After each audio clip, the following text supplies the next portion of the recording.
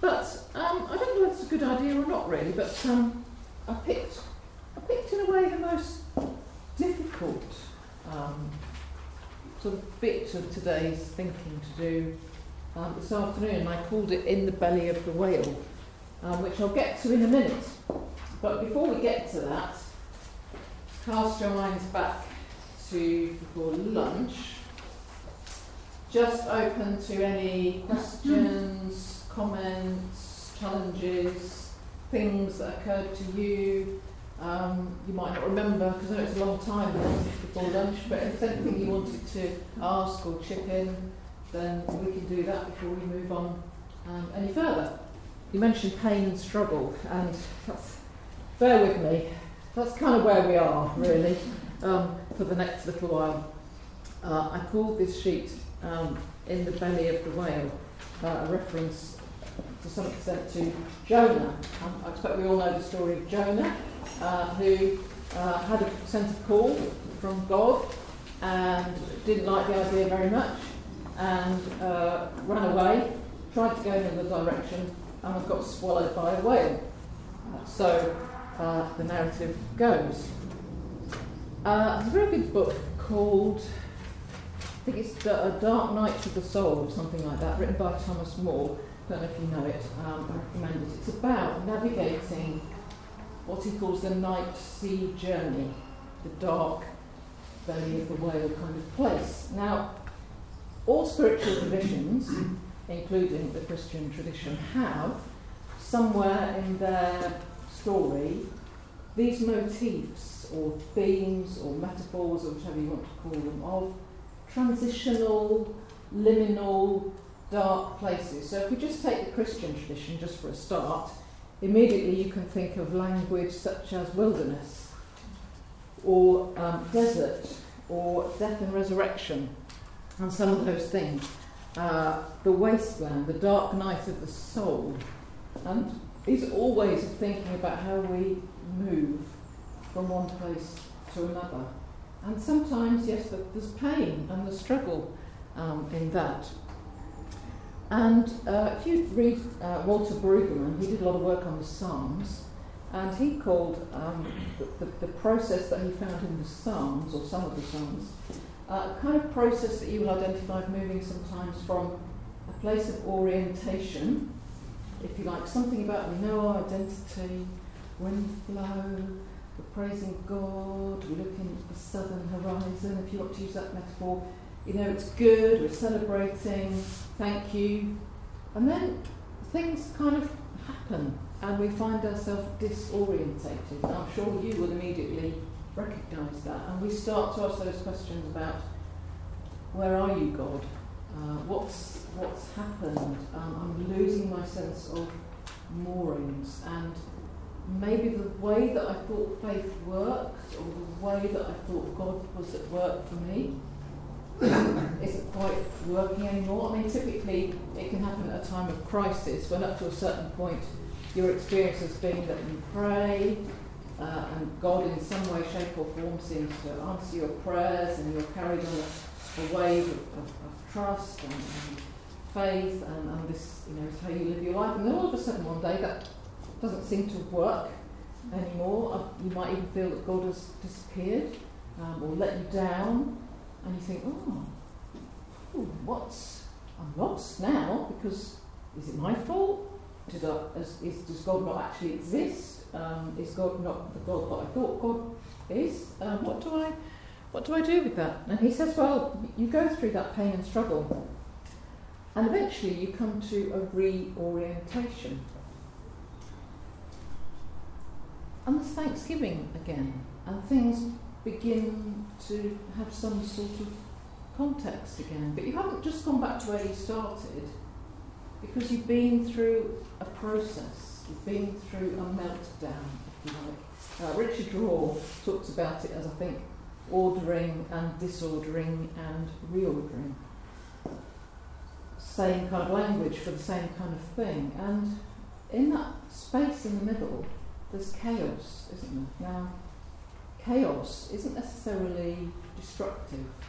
I read somewhere that when a chrysalis is forming, you might have read this, and it goes into its cocoon, it all sort of melts down and it completely disintegrates, and its DNA is reworked, and when the butterfly comes out, it's completely reshaped. And you can't interrupt that process. You can't break it open at the wrong time or speed it up, because you'll just kill the thing. But chaos is doing its work, and chaos isn't necessarily bad. Now, if you've been through a time of chaos, there are difficult times in our lives which feel very destructive, but there are other times when we have to kind of ride what's happening. We have to go with it, because it's that process of disorientation. Now, there's a lot of models, talking about models of the person. There's also models for how people change and grow, and some of you will have, I'm sure, done some work on that.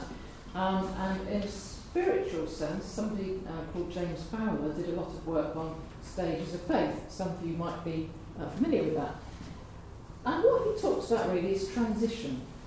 And there is a key transition that often happens in our faith journey when we've belonged in a certain place and things have made sense in a certain kind of way, and we've felt ourselves at home perhaps in a certain kind of community, certain kind of faith group, certain kind of liturgy, certain ways of expressing our faith. I mean, what kind, it's high church, low church, doesn't matter what kind, but we found ourselves in a certain space.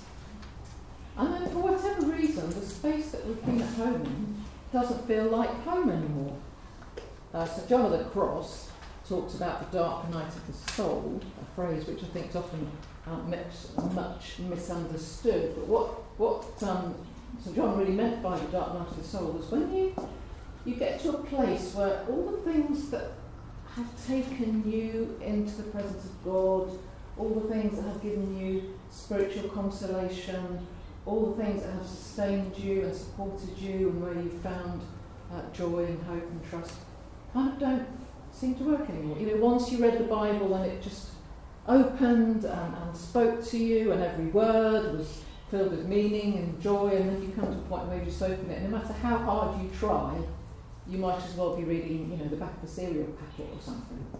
Same with prayer. There was a time when all you had to do was sit down and you had a sense that God was present, and all of a sudden it's just like, you could just hear the clock ticking and that's it. Or you go to your usual place of worship, whatever that is, and whereas it used to take you into a deep sense of the presence of God and the music and the liturgy or whatever it was, seemed to connect for you, all of a sudden it's not working anymore. And maybe people around you are talking about God in ways that don't make sense to you anymore. And they're trying to encourage you, and they're trying to say helpful, encouraging things, and they're not making sense. And if you've ever been through a difficult time, people love to give you books, don't they? So, have you ever been given a book by somebody, and all you want to do is just bash them over the head with it? And actually, I have been known to take books home and bury them somewhere and kind of not read them simply because I was so annoyed that somebody could be that insensitive to give me a book at a certain time in my life. I think, how could you possibly know what I'm going through?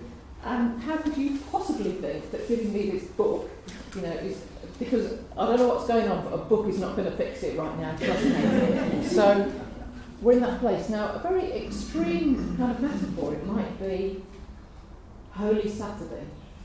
I don't know if you've ever had a kind of Holy Saturday experience. Now, what happened, after Good Friday? There's the disciples. Jesus is dead, buried, gone. Now, I know that Jesus said that, after 3 days he would be raised from the dead. But I think the disciples kind of forgot that. I think that it wasn't at the forefront of their mind. And when those disciples were walking to Emmaus, take that from it, they really thought it was over. The end. Maybe we got it all wrong. Maybe we just hold to things just, whatever. But we're done and dusted here. Now, the point about resurrection is that it comes as a surprise. Even if you're expecting it, it's not a resurrection, if you know what I mean. So, have you had a time, I wonder, when all you've got is the bits, you know what I mean? And actually, there are times in our faith when we go, well, this is pretty tough, this is really difficult, but it will be all right, because I know God will see me through, and I've got faith, and I've got hope, and I've got trust, and it will be all right. There are times in our lives when we kind of look at the bits, and we kind of think, well, I don't know where this goes now. I feel as though I've kind of got to the bottom place, and I don't know if it's fixable. I can't see how it's fixable. I can't actually see how God is in this or how this is going to work, and I don't know where to go with it. And that's what I mean by kind of Holy Saturday experience. And of course we know the Easter story, but the disciples didn't. And I think it's like that with our own experiences of death and resurrection sometimes. A friend of mine had a breakdown some years ago. He was working very hard and it all got a bit conflicted, and working for sort of more than one job in effect, and all the demands all got very, very difficult. Anyway, he and his wife went to, he had some time off, gave up the job, went on holiday, and he and his wife went to the Holy Land. And they were going to be there over Easter. And my friend decided that on Easter Sunday, the resurrection was going to happen. You know what I mean? It's like, yeah, we're going to be in Holy Land. I've been through a really tough time. Now it's all going to be okay. So on Easter Sunday, I'm going to go and have mass or whatever at the Garden Tomb, and the resurrection is going to break through my life, and I'm going to come back ready for the next chapter in my life. And I'm so excited about this because I think I deserve resurrection after everything I've been through. This is the moment of glory. So what happens? He goes to the Holy Land. Easter Sunday, it's pouring with rain. He and his wife have some horrendous stomach bug or something and are confined to their hotel room. Resurrection does not happen. And he was so cross. It's like, God, we talked about this. This was going to happen. So anyway, he comes home, very disappointed. About, I don't know, 3 weeks, 3 months later, whatever it was, he's out one day, the sun's shining, he's out in, I don't know, a garden somewhere, and the sun breaks through the clouds and shines through an archway or something, and all of a sudden there's this incredible moment of peace and reconciliation, and gosh, it's going to be okay. It's going to be okay. I've come through. We're going to go on. And it was that grace-filled resurrection moment, so unexpected, so unplanned, and absolutely not engineered by him. So that's what we have to kind of be open to, but without being able ever to engineer it. So what I thought we might think about is those dark places. I don't want to get too bogged down. You know, we are going to move on to resurrection, but honestly, because we know resurrection is it's a universal principle, isn't it? It's something. The cycle comes round. There's death and there's resurrection, and the words of Jesus, you know, except a grain of wheat fall into the ground. A friend of mine says, we don't learn anything from delight. Now, I don't actually agree with that. I don't think that's true. I think we do learn a lot from delight, thank God.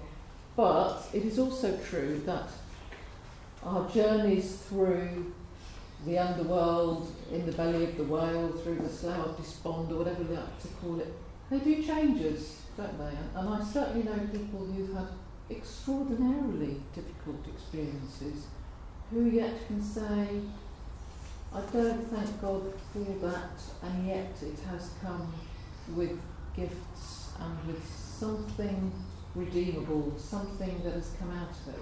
Now, I put on the sheet a couple of things. The first section on my sheet is from a book called How Faith Grows, which is about James Fowler's sort of theory, if you can call it that, model, I guess you might call it, of stages of faith. How we move from one place to another through transitions, which can be quite uncomfortable because there comes a time when you think, I'm not at home anymore. I need to find a new place to belong. And is it me? Or do I need to find new ways of living? So this book is just one book which is about this particular thing. And he talks about this stage of faith where we have to know who we are for ourselves. You know, at a certain stage in our life we can be taught lots of things, we can accept lots of things, we can go along with things, and we can benefit from the community or the environment that we're in. But sometimes there comes a time when we think, maybe I'm losing the plot, that that's not working for me anymore. Now, unfortunately, I'm the sort of person that tends to ask questions. And I don't know if you've had this experience, but if you've ever been in a group, you know, where some people have been having a discussion about something or other, and they're all very happy with what you're talking about, and I seem to find myself so often going, but, no, or that doesn't quite work, or what about? And you can begin to think, gosh, I'm very awkward, aren't I? But I have to tell the truth. I have to follow my instincts. I have to question what's not working. And that can be very uncomfortable. And so we have to know who we are for ourselves. We have to live by some kind of inner, authentic truth. We can't pretend. How hard it is to live the life of faith, whatever that means for us, if it's not like a stick of rock, genuine all the way through. You can't pretend to be there. It has to be integrated and authentic. So I must know who I am for myself. And if you're in a place where, for whatever reason, it's not allowing you to be yourself, who God's called you to be, then we need to find a place where we are. And he says growing up in faith always involves a loss of an old faith and a time out in the wilderness before the new way of faith can be entered upon. Some people stay where they are. That's absolutely fine. That's, you know, we all find where we need to be. Some people move and travel. Some people stay in a simple faith that nurtures them and which is good and true and holy. Now he talks about the sacramental defeat and the reality of irrevocable commitments and acts. It's a strange phrase, isn't it, the sacrament of defeat? But it's what I mean by this kind of holy Saturday moment where something is broken, something dies. Maybe it's our own fault, maybe it's just life, maybe it's whatever happens to us, and we find ourselves in this difficult, defeated kind of place, broken, crucifixion place. What does he mean by the sacrament of defeat? I think if you've experienced that, then you might have a sense of what that is. A sacrament is something that takes us into an experience, an encounter, a moment of spiritual connection, if you like. So, kind of defeat, kind of breaking, kind of difficult place when you've just got the bits. In what sense is that sacramental? It's sacramental if you can hold the pieces and allow somehow the life of God through them. There's a word, isn't there? Somebody here probably knows what it is, and I can't remember what it is. There's a word for that thing. I think it's a Japanese thing, an artistic thing, when you have lots of broken bits and then you glue them together and you stick them together with gold. Do you know what I mean? It looks really good, and it's kind of an art form. So instead of throwing something away, somebody. No? It's Japanese, is it? It's Japanese. It's an art form. I can look it up anyway. You've probably seen it. You know, it's where you see a plate or a bowl. Raku. There you go. It's when you stick things together with gold, or you paint gold where the fractures have been. Now, that's a great image of resurrection, isn't it? It's a great image. And actually, you look at the bits, and you think, well, that's impossible. And yet, when they're put back together, the glue becomes unstuck and the seams become unstitched. We've all had that at some stage, I'm sure. Thomas More, I mentioned this book on Dark Nights of the Soul, great book. He says, because he's talking about Jonah, but he's also talking about this night sea journey as a motif that comes through classical literature, different spiritual traditions, it's a kind of rite of passage that finds expression in many, many different contexts. He says, when you're on a night sea journey, be taken. Don't try to have it finished. Don't try to figure it out. Don't try to outsmart it. You wouldn't interfere with the natural birth process, so don't fidget your way into a journey of soul that will make you more of a person and reveal your destiny. And he goes on to say, in the belly of the whale, you're given a chance to start over. You get another morning in your life. That's the point of the night sea journey, to be born into yourself. You're journeying towards your own life. The promise is exhilarating, but the dangers are extreme. You have to avoid being just one of the crowd and instead take the chance of being born an individual. When Jonah came up on the shore, and the whale sort of spewed him out on the shore, I guess he was a changed man. And actually he went on to respond differently to his sense of vocation. The scriptures talk about Jonah praying from the belly of the whale and wrestling and finding a place of praise, because that was all that he knew how to do. And eventually there comes a time when he's given a new opportunity, given a new start, and he does actually go off to Nineveh and fulfill what he was supposed to do there. But an interesting question is, was it necessary, was it important, maybe it was, that he had to have that experience? What would have happened if Jonah had just gone in the first place? Don't know. But when he did go, he went with that experience of being in the belly of the whale. So whatever our dark nights, our womb-like, tomb-like experiences, whatever they are, they do shape us, they do change us, and they do give us a quality of depth and understanding that we might not otherwise have. So that doesn't make difficult things right, doesn't make them God's will, but I think God takes whatever we have, whatever we experience, and can put that gold threads in it